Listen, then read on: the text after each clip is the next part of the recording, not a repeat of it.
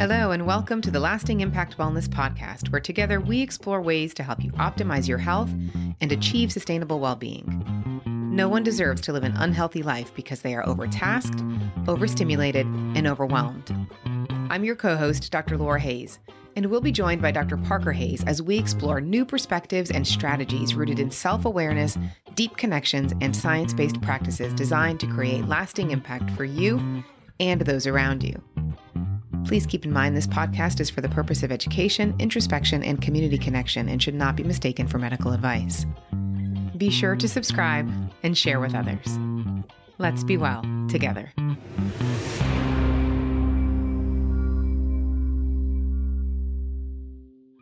Hello, everyone. Welcome to Lasting Impact Wellness, the podcast that helps you optimize your health and well-being through science-based practices, practical knowledge, and honest discussions. I'm your host, Dr. Laura Hayes. In today's episode, we're going into your home, down the hall to your bathroom, and peeking inside your medicine cabinet to have a closer look at some of the over-the-counter medications that take up space in so many of our homes. And this could be medications, herbal supplements, vitamins. From pain relief to allergy management, these easily accessible remedies play a crucial role in our self-care routines and help manage minor ailments without a prescription. They help to provide relief for a range of conditions, from acute pain, sinus congestion, upset stomach, diarrhea, the list goes on and on. But with so many available options, it can be confusing and sometimes feel daunting to find the right thing for your particular symptoms. And hopefully you can ask for help from your friendly neighborhood pharmacist. But for those of you listening, I've got one super smart guest joining today to talk through some of the science behind these medications, discuss their benefits and limitations, and provide you with valuable insights to make informed decisions about your health. Sean O'Brien, a fellow New Englander turned world traveler, is here with me today. Sean obtained his Doctor of Pharmacy degree from Massachusetts College of Pharmacy and Health Sciences in Boston, and later earned his Master of Public Health degree from Des Moines University. He joined the United States Army in 2010 and is currently a lieutenant colonel in the Medical Service Corps, serving as the Chief of Inpatient Pharmacy and Pharmacy Readiness at Brooke Army Medical Center in San Antonio, Texas. Sean's first assignment was at Bassett Army Community Hospital in Fort Wainwright, Alaska, as Assistant Chief of Pharmacy Services.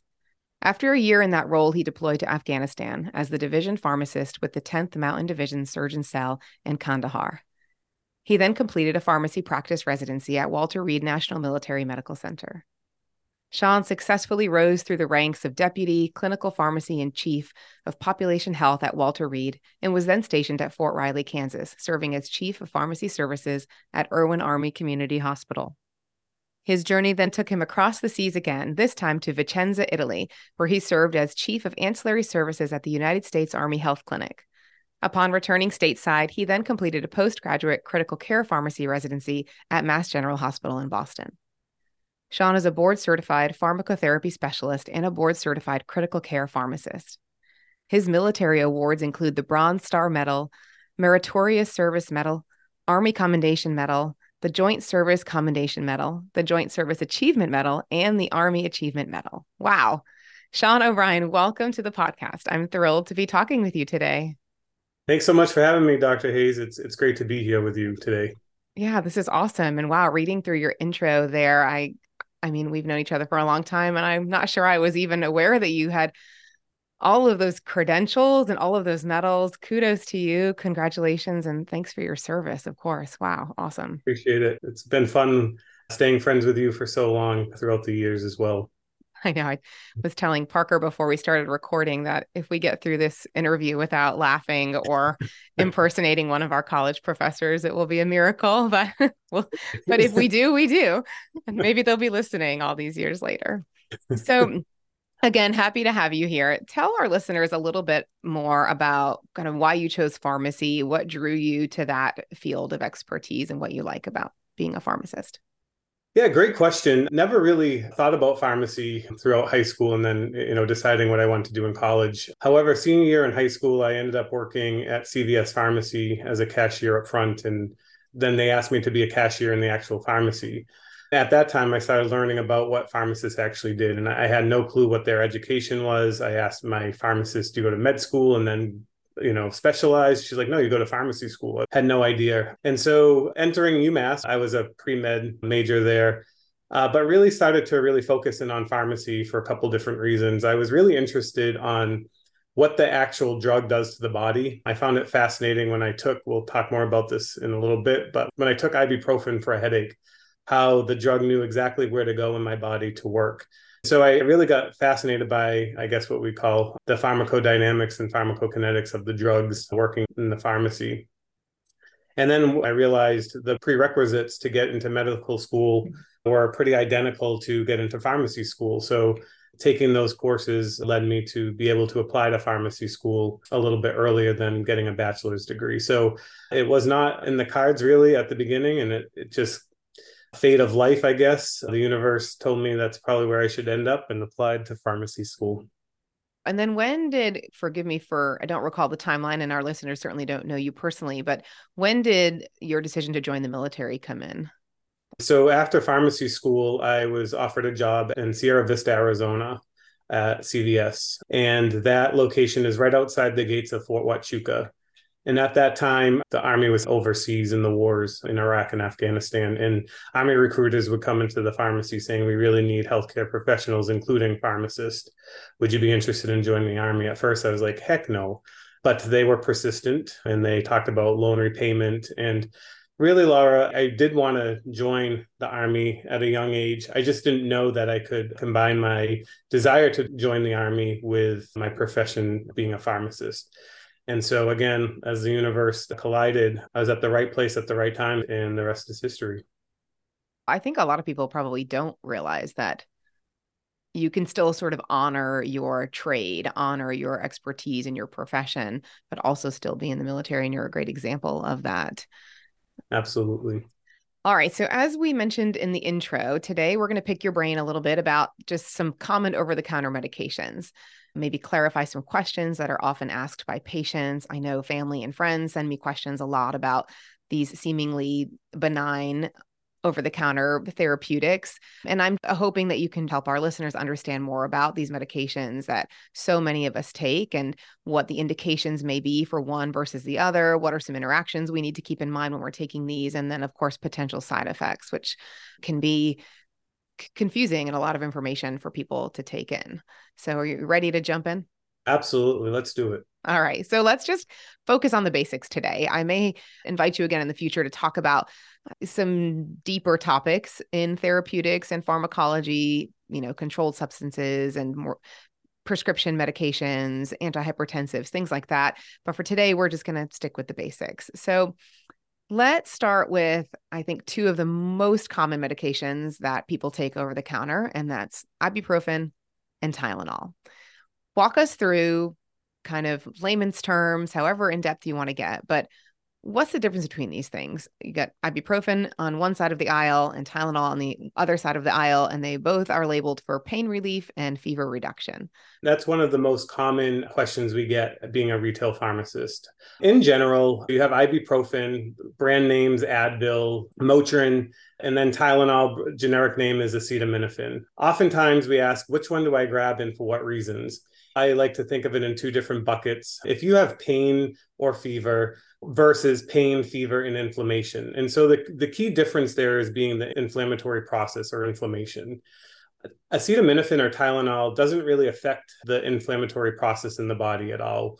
Whereas ibuprofen and other NSAIDs or nonsteroidal anti-inflammatory drugs such as naproxen, ibuprofen, they really focus on the anti-inflammatory properties in the body. And they work similarly in the body, but acetaminophen doesn't really affect the cyclooxygenase or COX pathway in the body, whereas ibuprofen and the other NSAIDs, that's really their claim to fame. They will block that process from prostaglandins, which is the inflammatory response in the body, and those drugs will block that process from occurring. Acetaminophen, it's not fully elucidated on how it works. However, it is thought to work on its pain relief through serotonergic inhibition in the body. And so they do work totally differently, but the main difference to focus on that your NSAIDs or ibuprofen have more anti-inflammatory process than your acetaminophen or Tylenol, which we really focus on for just pain or fever. That's a great summary. So I think to take it a step further then for our listeners, What I often tell patients is if you've got an inflammatory process, so that could be a sprained ankle, a swollen joint, an abrasion that's painful, something that is sort of red and inflamed, then that tends to lend better toward ibuprofen, where you are getting that anti-inflammatory effect. But a common misconception that we can clarify here is that these drugs can be taken together. So can you speak a little bit about that? Patients often ask me, can I take Tylenol with this? Or I will advise them take ibuprofen and Tylenol, and they immediately say, well, wait a minute, do I have to alternate them? Can I take them together? Is that safe? Can you comment on that? So it goes back to the mechanism I previously described. And so, yes, the bottom line there is that you can take both safely together, or you can stagger them because they do work differently in the body. Also, if you want to stagger these medications, if you want to work on your anti-inflammatory process, take your ibuprofen, and then 2 to 3 hours later, you have the headache and still want to fever reduce, you can take that Tylenol. You can do that staggering approach, or they are safe to take at the same time because they do work differently in the body. And are synergistic as well when it comes to certain aspects, such as pain relief. I know there have been some studies done over the last decade or so as we've been trying to cut back on opioid pain medication for acute pain. And studies have shown there is that synergistic benefit of taking the ibuprofen with the Tylenol, and how their pain relief works together and provides even more pain relief for the person taking it. So again, just being able to take them both together at the same time safely.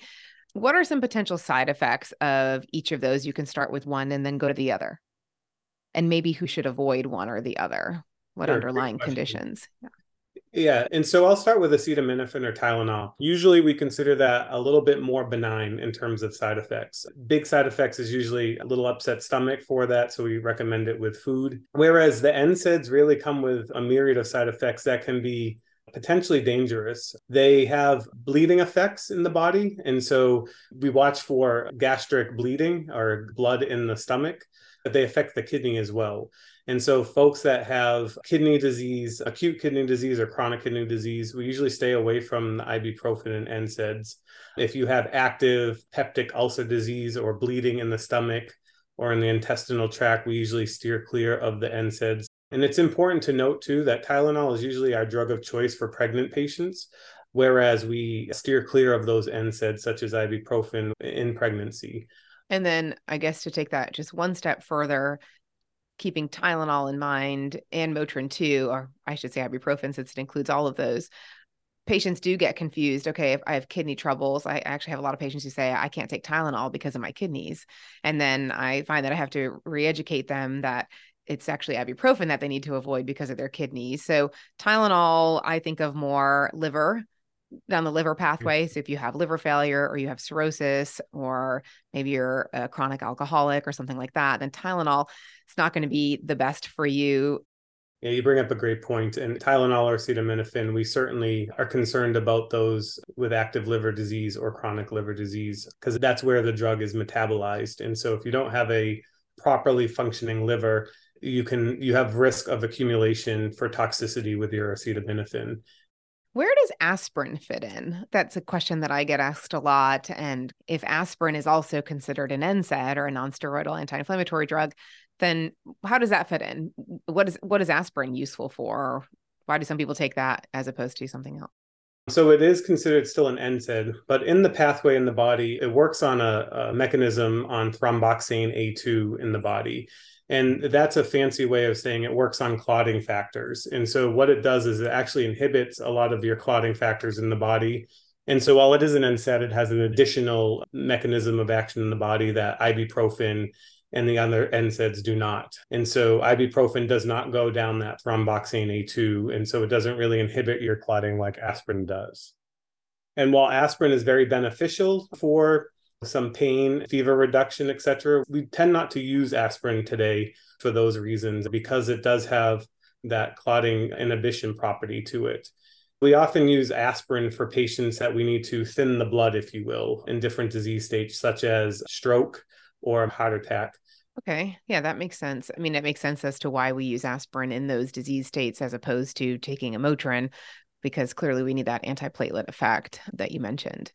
So, okay, let's summarize that class of drugs for anybody listening. We talked about ibuprofen, Tylenol, and aspirin. So ibuprofen, think pain reliever, fever reducer, but also added bonus of anti-inflammatory response. So things like the flu, ibuprofen, great. Headache, great. But also great for sprained ankle, anything that really has an inflammatory component to it as well. And that can even be seen in things like muscle strains, low back pain, things like that.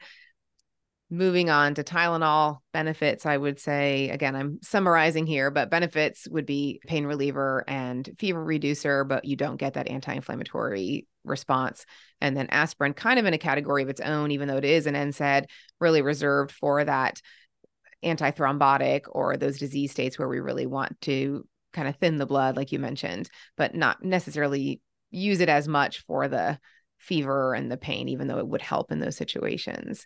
And then commenting on side effects and contraindications real quick, ibuprofen and aspirin, we would want to be cautious in patients who have a previous history of gastritis or GI bleeding or ulcers. Patients with kidney disease we'd want them to avoid NSAIDs as well, but safely could take Tylenol in those cases likely. And then for Tylenol, really main category would be people who have an intolerance to it from a hepatic or liver standpoint. So patients with liver failure would be avoiding Tylenol. Anything else you want to add on those? And then maybe we'll move on to a different category. I think just oftentimes another question we get is which one to grab. If there's brand names, generic, you have tablet, you have capsule, you have soft gels. And so I quickly would like to mention, if there's a generic, I would say watch your wallet. So I would grab the cheapest. They're all FDA approved. And so the Food and Drug Administration has tight control over these over-the-counter medications. And so bottom line is grab the cheapest one. One's not better than the other in terms of brand name versus generic.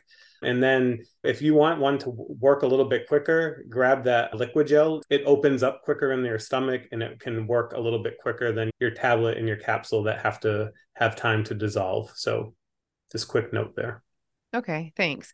And real quick, before we move on to a different category of OTC drugs, where does Aleve fit in? That one tends to be a little unique in that you don't take it as often as you would a Motrin or an Advil. Can you just talk about that briefly for people who really like Aleve as opposed to, run-of-the-mill ibuprofen or Motrin or Advil? What's the difference there? Great question. And I'd like to point out that in any trial, no NSAID has been proven better than the other in terms of pain and inflammation for over-the-counter use. Oftentimes people say this one's better. Well, the trials in medical journals don't show that. But what we do know is that one patient may like one versus the other. And so bottom line is you can pick whatever one works for you better. If you like naproxen, it is an NSAID.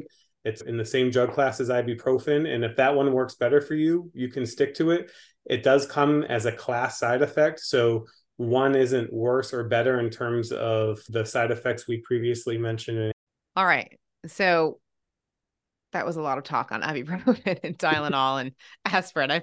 That's the most I've ever talked about those drugs ever. But hopefully that clarifies for some people. Sure. And I think one last caveat would be we're not talking about pediatric medications here, but it's similar considerations. I do get patients who ask sometimes, hey, can I give my kid like a half of an adult Tylenol or something like that? And I would feel very strongly that the answer is no. Those medications are dosed accordingly, specifically weight-based for children. So we can save pediatric drugs for another talk. So when we're talking about all these things today, let's just assume that we're talking about adults. Absolutely. So another category of drugs sort of near and dear to my heart. I don't know if I should be proud of this or not, but I have coined myself the constipation queen at my hospital. And I have a whole pre-scripted chat that I give to patients who come in with digestive issues because I've spent a lot of years of my own life dealing with my own digestive issues and exploring with medications and remedies. But I do think, again, this is another category or class of drugs where there's a lot of confusion and a lot of kind of misinformation out there. So let's talk GI for a little while, if you're on board with that. And I think we could break that down into a few different categories. When I think of GI health, it's indigestion. So kind of that upset stomach, heartburn, that feeling you get after you maybe ate a big pizza and had a glass of red wine. So indigestion. And then constipation, which of course is its own giant category, and then diarrhea. So indigestion, constipation, diarrhea. Which one do you want to start with? Let's start with indigestion. Oftentimes, someone comes to the pharmacy counter and says, I have heartburn. There's a lot of different disease states that can cause indigestion. And so it's kind of important to chisel down a little bit more of what's causing that indigestion in the patient. It could just be triggered by food that's highly acidic in the body. It could be caused by GERD or gastroesophageal reflux disease. It can be caused by peptic ulcer disease. And so I think it's really important to understand that indigestion can be caused by many different factors in the body. And I will caveat that by saying that if you have the occasional heartburn or indigestion and your over-the-counters work for you, that's great. But oftentimes patients kind of self-diagnose. And so if your heartburn or indigestion is really not getting better by any remedy over the counter, it is important to see your primary care provider to ensure that nothing more serious is going on. Thank you for mentioning that. Yes. Okay, so you mentioned a couple things there. Let's start with antacids. So I think of antacids, and that would be your Tums, your Rolaids. That's kind of for that person, like you mentioned, who gets heartburn every once in a while. They ate a highly acidic meal. They get a little upset stomach. They reach for the antacid, that Rolaids or that Tums. And then if you're kind of needing it more often, then your doctor may prescribe either a H2 blocker or a PPI that we call them. And maybe you can walk through those. And even though they are prescribed, sometimes they are also available over the counter. So I think that's why it's important to talk through them and what the difference is and what their indications are. Sure. You mentioned at the beginning your antacids, and most of them are calcium carbonate. So your Tums, your Malox, they come in liquid, they come in the chewable tablets that you see. And that's really for immediate relief from something that you just ate or trigger that causes your indigestion. And it's unique that it works locally in the GI tract. So it's basically just putting a coat around your GI tract, suppressing the acid, and it works rather quickly. However, if you're noticing that your indigestion is not being relieved by your typical 2 tablets of Tums, you're increasing the amount that you usually take. You mentioned that we might have to go to something a little bit stronger, like an H2 blocker. Often back in the day, it used to be ranitidine or Zantac, which has been removed from the market. And now Pepcid or famotidine is the most common one. You also may see cimetidine over the counter. And I do think I should mention that in general, I would steer clear of cimetidine. It comes with a lot of drug-drug interactions, and it's just typically not safe to use today. And so if you are one of those that keep grabbing that Tagamet or cimetidine, I do highly recommend talking to your provider or pharmacist about switching to perhaps famotidine, which is the most typical H2 blocker that we see today. And then also in a drug class, you mentioned PPI, which stands for proton pump inhibitors. And if we go back to chemistry a little bit, proton is the acid in your stomach. And so we really are focusing on suppressing those acid pumps in your GI tract to suppress the acid production there. And common brand names of that or generic names is omeprazole or Prilosec OTC. Nexium is also over the counter now. It's its cousin to omeprazole. And then you might be prescribed something called pantoprazole in the brand name of Protonix. And typically we use the H2 blockers or PPIs for indigestion or heartburn that we can't control with your typical Tums. It's important to note that they do not work right away. And so oftentimes you have to counsel your patient. It may take some days to work for max benefit, especially your proton pump inhibitors. That can take sometimes up to 5 to 7 days to really suppress those acid pumps that we previously described. So it's important to note, don't be discouraged if you take a couple doses of your famotidine, your H2 blocker, or your proton pump inhibitor, and it's really not working for you right away.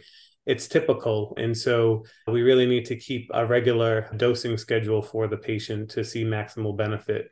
But in the meantime, as those drugs are working in the gut, you may still take your Tums for immediate relief while those drugs are building up in the body to work for its maximal benefit. And you mentioned this already, but I think it's worth repeating that these medications, because a lot of other medications that you take are starting to be absorbed in the stomach, that's where you're digesting things. That's where you're starting that process of of medication, food, drug absorption, they can have a lot of interactions with your other medications. So when you're picking one of these things up over the counter, it really helps to just stop and talk to the pharmacist. And I know, they're overworked, they're busy, you have to wait a while, but it's important to know if what you're already taking or you're prescribed by your primary provider, and then you're going to the pharmacy and you're picking up some over-the-counter remedies, really understanding how they could potentially interact. Sometimes these types of medications can, correct me if I'm wrong, can reduce the efficacy of some of the other medications that you take, for example. And even if they may be safe to take together, your pharmacist might recommend, well, take this one in the morning, wait an hour, and then take this other medication that you're prescribed. Exactly. And it's very important, especially when you start grabbing those H2 or PPIs, or the proton pump inhibitors, to just do that drug-drug interaction screen with your pharmacist or provider. Like you said, most of the time, those interactions are benign. Sometimes they can be serious. And sometimes we just, as you suggested, have some mechanisms to ensure safety with the other drugs that the patient may be taking. Mm-hmm.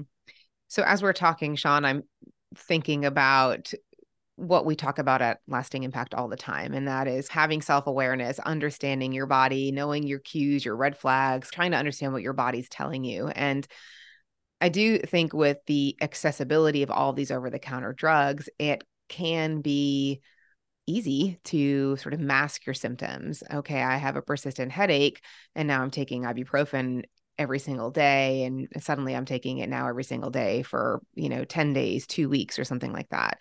And similarly for these digestive medications, particularly these antacids, as you mentioned, people might get persistent heartburn, and then they find they're taking Tums, plus they're taking Pepcid, plus they're taking Prilosec, and suddenly they're on all three of these medications, but yet they haven't really stop to look at what the potential triggers could be, whether that's their diet, whether it's stress, whether they actually have an infection causing that or creating an ulcer or something like that.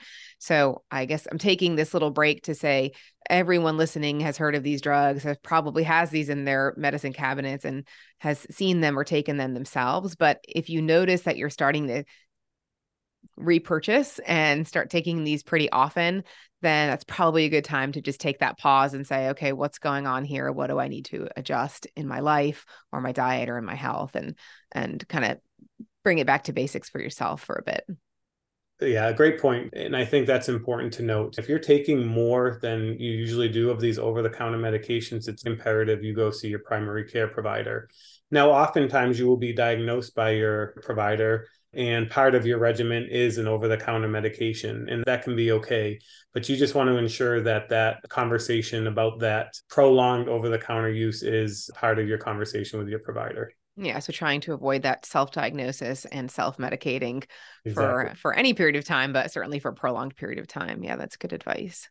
All right, let's get to it. Let's talk constipation and diarrhea. And we can kind of do rapid fire even. Let's say you're constipated, and let's assume you don't have irritable bowel syndrome, you're constipated, and you're drinking all the water, you're doing all the stuff, and you're standing there and you're in the aisle and you're thinking to yourself, okay, do I get a stool softener? Do I get a laxative?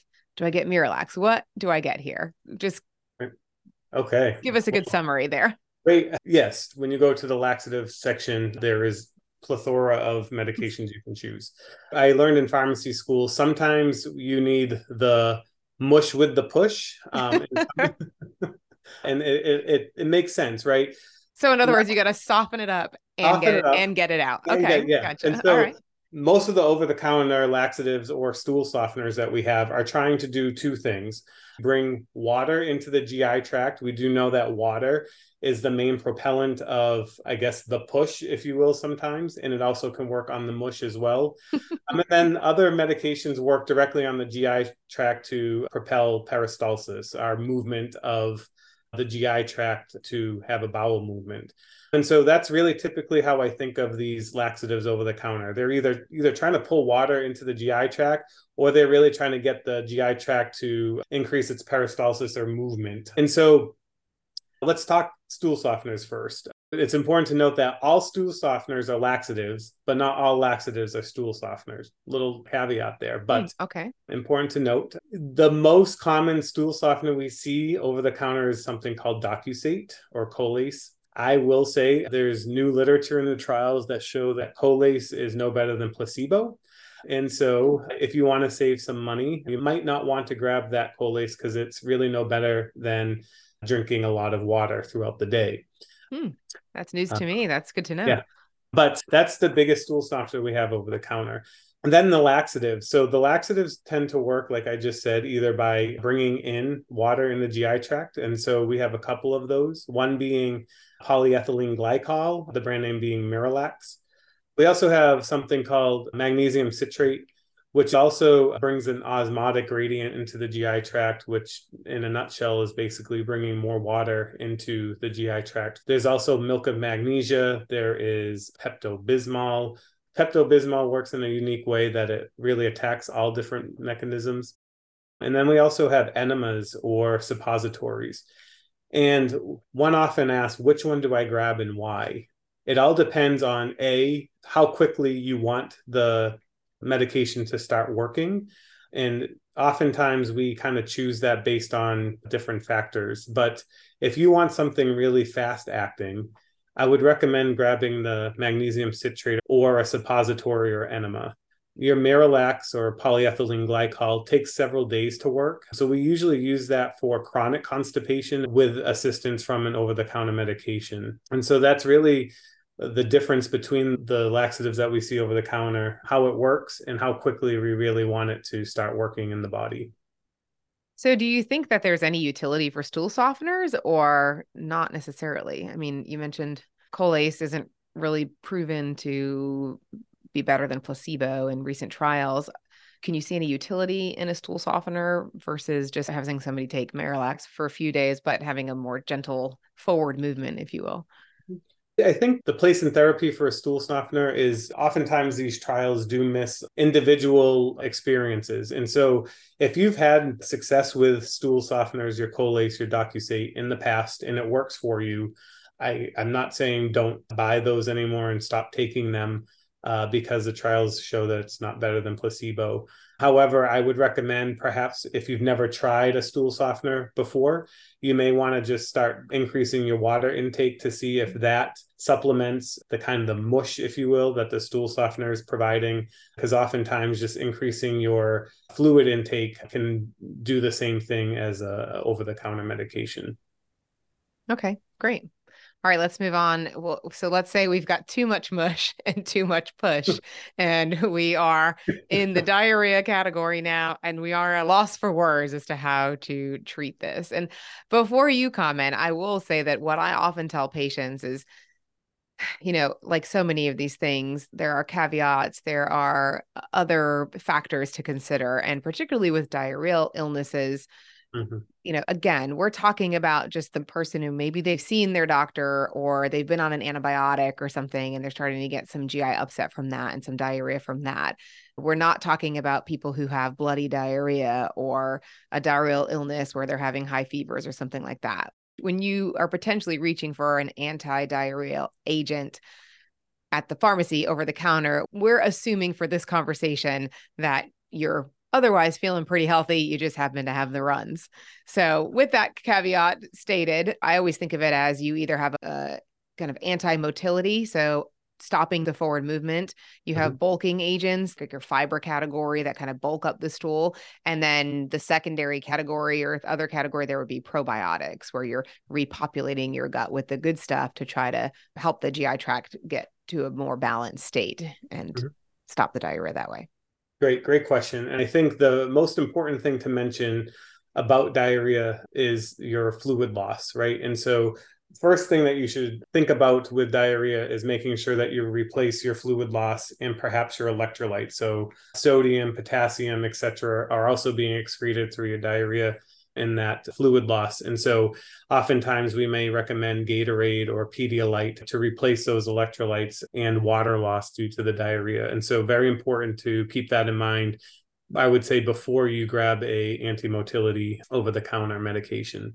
But talking about drugs, we often think of Imodium or loperamide, and that works to slow the gut tract down. It actually works a little bit on the opioid receptors in the brain, and we will discuss future talks perhaps about controlled substances and opioids, but just know that it's a distant cousin of an opioid. It does work a little bit on the opioid receptors, which slows the gut down. Then you mentioned bulk forming agents like Metamucil. Basically, it's high fiber. It works locally in the GI tract, and it's trying to form a stool due to its high fiber and local mechanism of action in the GI tract. Just know that if you are going to take a bulk forming agent, because it works locally in the gut, other medications may not be absorbed. So it's important to talk to your provider or pharmacist about different ways we can make sure your other medications are absorbed if you are taking a bulk forming agent such as Metamucil for diarrhea or other indications. One thing I often tell my patients is, look, sometimes when you have diarrhea, it's your body's way of saying, I need to get this stuff out of there. So I'm personally very particular about stopping that process. But as you mentioned, if someone's at the point where they're getting really dehydrated, they can't keep up with their losses through their GI tract, despite how much fluids they're taking in or drinking, then yes, a conversation with your primary provider and or your pharmacist to just say, hey, what's the most gentle thing I can take? And these are certainly not things that you want to be taking on a regular basis for a prolonged period of time. I think one of the healthier options, if we can say it that way, would be probiotics. I mentioned this a little bit, that essentially what you're doing by taking probiotics is repopulating your gut with the healthy bacteria to try to counteract and counterbalance what the bad bacteria is doing in there and wreaking havoc on your intestine. Are there different types of probiotics that people can get over the counter? Are there some that are better than others? What should someone be looking for if they're reaching for a probiotic, assuming they don't like yogurt and want to buy a supplement over the counter? Typically, the probiotics over the counter, they differ in doses for the most part. You have the most common one being lactobacillus over the counter. And one probiotic hasn't been proven to be better than the other. Oftentimes, we just may need to manipulate dosing to alleviate your symptoms for your natural flora, as you mentioned, to repopulate. So oftentimes, it's just really manipulation. And I think the population where we can see the benefit is, as I briefly mentioned, patients or people who are on antibiotics for some other reason. Let's say they have pneumonia or they have a urinary tract infection and their doctor prescribes an antibiotic. It kind of can eradicate all of the bacteria in your gut, all the good ones too, that are helping you stay balanced. So in those situations, that can be a good time for someone to supplement and take a probiotic. Yogurt's great too, but some people don't like that and prefer to go grab something over the counter. So, but again, chatting with the pharmacist and saying, hey, this is the medication I'm prescribed. I'm starting to have some GI upset. What do you recommend? What are my probiotic options out there? Absolutely. Okay. So that was antacids, constipation, diarrhea. All right, let's tackle one more topic and then we can wrap up. How about as a final topic, we combine two categories because I do think there is some overlap there. So allergies, antihistamines, and then cough and cold medications. Mm-hmm. And let's say if you're like I am and you live in the Carolinas and there are allergies all year round, what are some considerations when someone feels like, hey, I've got some allergic type symptoms, or my doctor even said, hey, pick up an over-the-counter allergy medicine for your seasonal allergies? What are some considerations that people should keep in mind when they're trying to select one versus the other? When we think of antihistamines for allergies, our first generation antihistamine was Benadryl or diphenhydramine. But you see some of the newer, we call them generation 2 antihistamines, such as your Claritin, such as your Allegra or fexofenadine. You see Flonase nasal spray over the counter, in Sertrazine or Zyrtec. So there's second generations that we typically see now versus your Benadryl. Oftentimes, it is patient specific, like we mentioned about ibuprofen versus naproxen. One is not better than the other in terms of controlling allergies. Sometimes we grab one versus the other based on side effect profile. Something to really focus on is drowsiness with these medications. Benadryl, the diphenhydramine, comes with a lot of sedating properties at generation 1. And so if your work lifestyle balance needs to be alert and oriented, I would steer clear of that diphenhydramine or Benadryl because it is so sedating. The generation 2s tend to be less sedating. However, Zyrtec or Sertrazine out of Claritin, Zyrtec and Allegra. Zyrtec tends to be a little bit more drowsy. So if you're looking to be more alert throughout the day, you don't want any drowsiness, I would recommend grabbing the fexofenadine or Allegra or the Claritin or loratadine. So that's usually how we typically pick one or the other for over-the-counter uses. Oftentimes, patients swear by one versus the other. They've tried one, it hasn't worked. They've tried another one, and it works miraculously. And so we just typically say which one works best for you is the one you should continue to take. What about when there's a D added? Can you talk to the audience a little bit about that? I have my own little speech I give to patients, but you might be standing there and you think, oh, Claritin works great for a lot of people. What do I get, Claritin or I get Claritin D? Do I get Allegra or Allegra D? Can you comment on? Great. So that D stands for decongestion. Going back to Benadryl, the diphenhydramine, it works for allergies, but it also is a great drying property because it's an anticholinergic as well. And so what we've tried to do with these second generations is add a decongestant to the antihistamine to get that drying property in a different mechanism than Benadryl just has it naturally because it's an anticholinergic as well. And so it's a decongestant added to the antihistamine for kind of that runny nose. If you're just, you're taking it just a plain antihistamine, but the nose just keeps on running, you want to dry up that nose, you can get a decongestant that way. And that's what that D stands for. There are two popular ones, decongestants that are built in there, typically for your pseudoephedrine, which is an antihistamine. It's behind the counters now because people got creative and started making crystal meth with it. It's not because it's more dangerous than it used to be. They're just controlling it because people got creative and made an illegal substance out of it. But something to look for decongestant is if you have high blood pressure, pseudoephedrine works on the alpha receptors, which can cause an increase in blood pressure. It doesn't mean you can't use them. It just means you have to have further conversation with your provider or pharmacist. If your blood pressure is under control with medications, you can safely take these medications for a short amount of time. But if your blood pressure is not controlled and you plan to take these, it warrants a conversation with your provider or pharmacist. And I always think of that D and pseudoephedrine for sure as can be very stimulating for some people as well, where if you're sensitive, you have a history of a cardiac arrhythmia, or you're prone to fast heart rate or something like that. Or if you're just very sensitive to medications, it's probably best to grab the one without the D where you don't get that extra little potential stimulant effect. Am I correct with that or? Exactly. And then it goes back to that alpha mechanism in the body. You get kind of that fight or flight, if you will, increase heart rate, increase blood pressure because of that mechanism. Correct. Right. So, and we see some of that same ingredient profile in cough and cold medications, correct?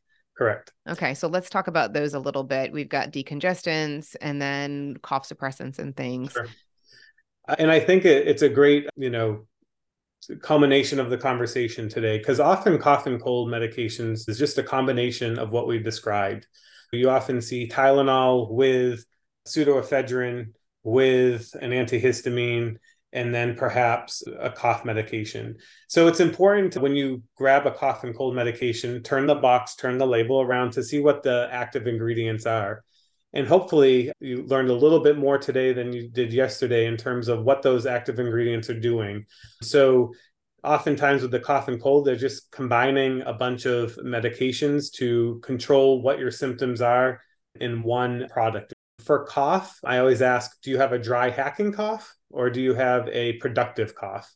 I ask that question because the two most common over-the-counter cough medications that we see are dextromethorphan, which kind of suppresses your cough, or guaifenesin, which is an expectorant. Guaifenesin comes in either Mucinex, the tablet, or Robitussin, the liquid. They're both guaifenesin. My recommendation for folks is the Mucinex. Studies have shown that you need a minimum of 600 milligrams, which is one tablet of Mucinex, to be somewhat productive, no pun intended. And then dextromethorphan the brand name is Delsum, and usually we recommend that for a dry hacking cough. But bottom line there is they will often combine all these ingredients into one product, and depending on what your symptoms are and you're trying to control, watch the label to ensure that you're grabbing the product that suits your needs. Great. And out of those two categories of cough treatments or cough medicines, cough suppressants, the dextromethorphan and the guaifenesin, which one, if either, is safer for patients who have hypertension or other chronic diseases? If you had to say which one of them had a better safety profile, which would it be? I would recommend the guaifenesin, the Mucinex. The dextromethorphan, it has potential for abuse and comes with more of the side effect profile that you just mentioned, increased blood pressure. So if I had to grab one, I'd grab the guaifenesin. Okay. Wow. All right. Well, that was a lot of stuff to talk about. And I feel like if we were standing in the aisle at a local pharmacy right now, we would have only moved down maybe two of the aisles, and there are so many more, but an important conversation. So before we wrap up, are there any final key considerations or key points that you want to cover for our listeners? Thanks for having me again today. We talked a lot about different over-the-counter OTC medications to grab. The main takeaway for me is to ensure that you talk to your provider or pharmacist before you select any of these OTCs. Although we may think they're all benign because they are over the counter, that isn't necessarily true. We have to make sure that you take the appropriate amount so you're not overdosing. They can come with drug-drug interactions.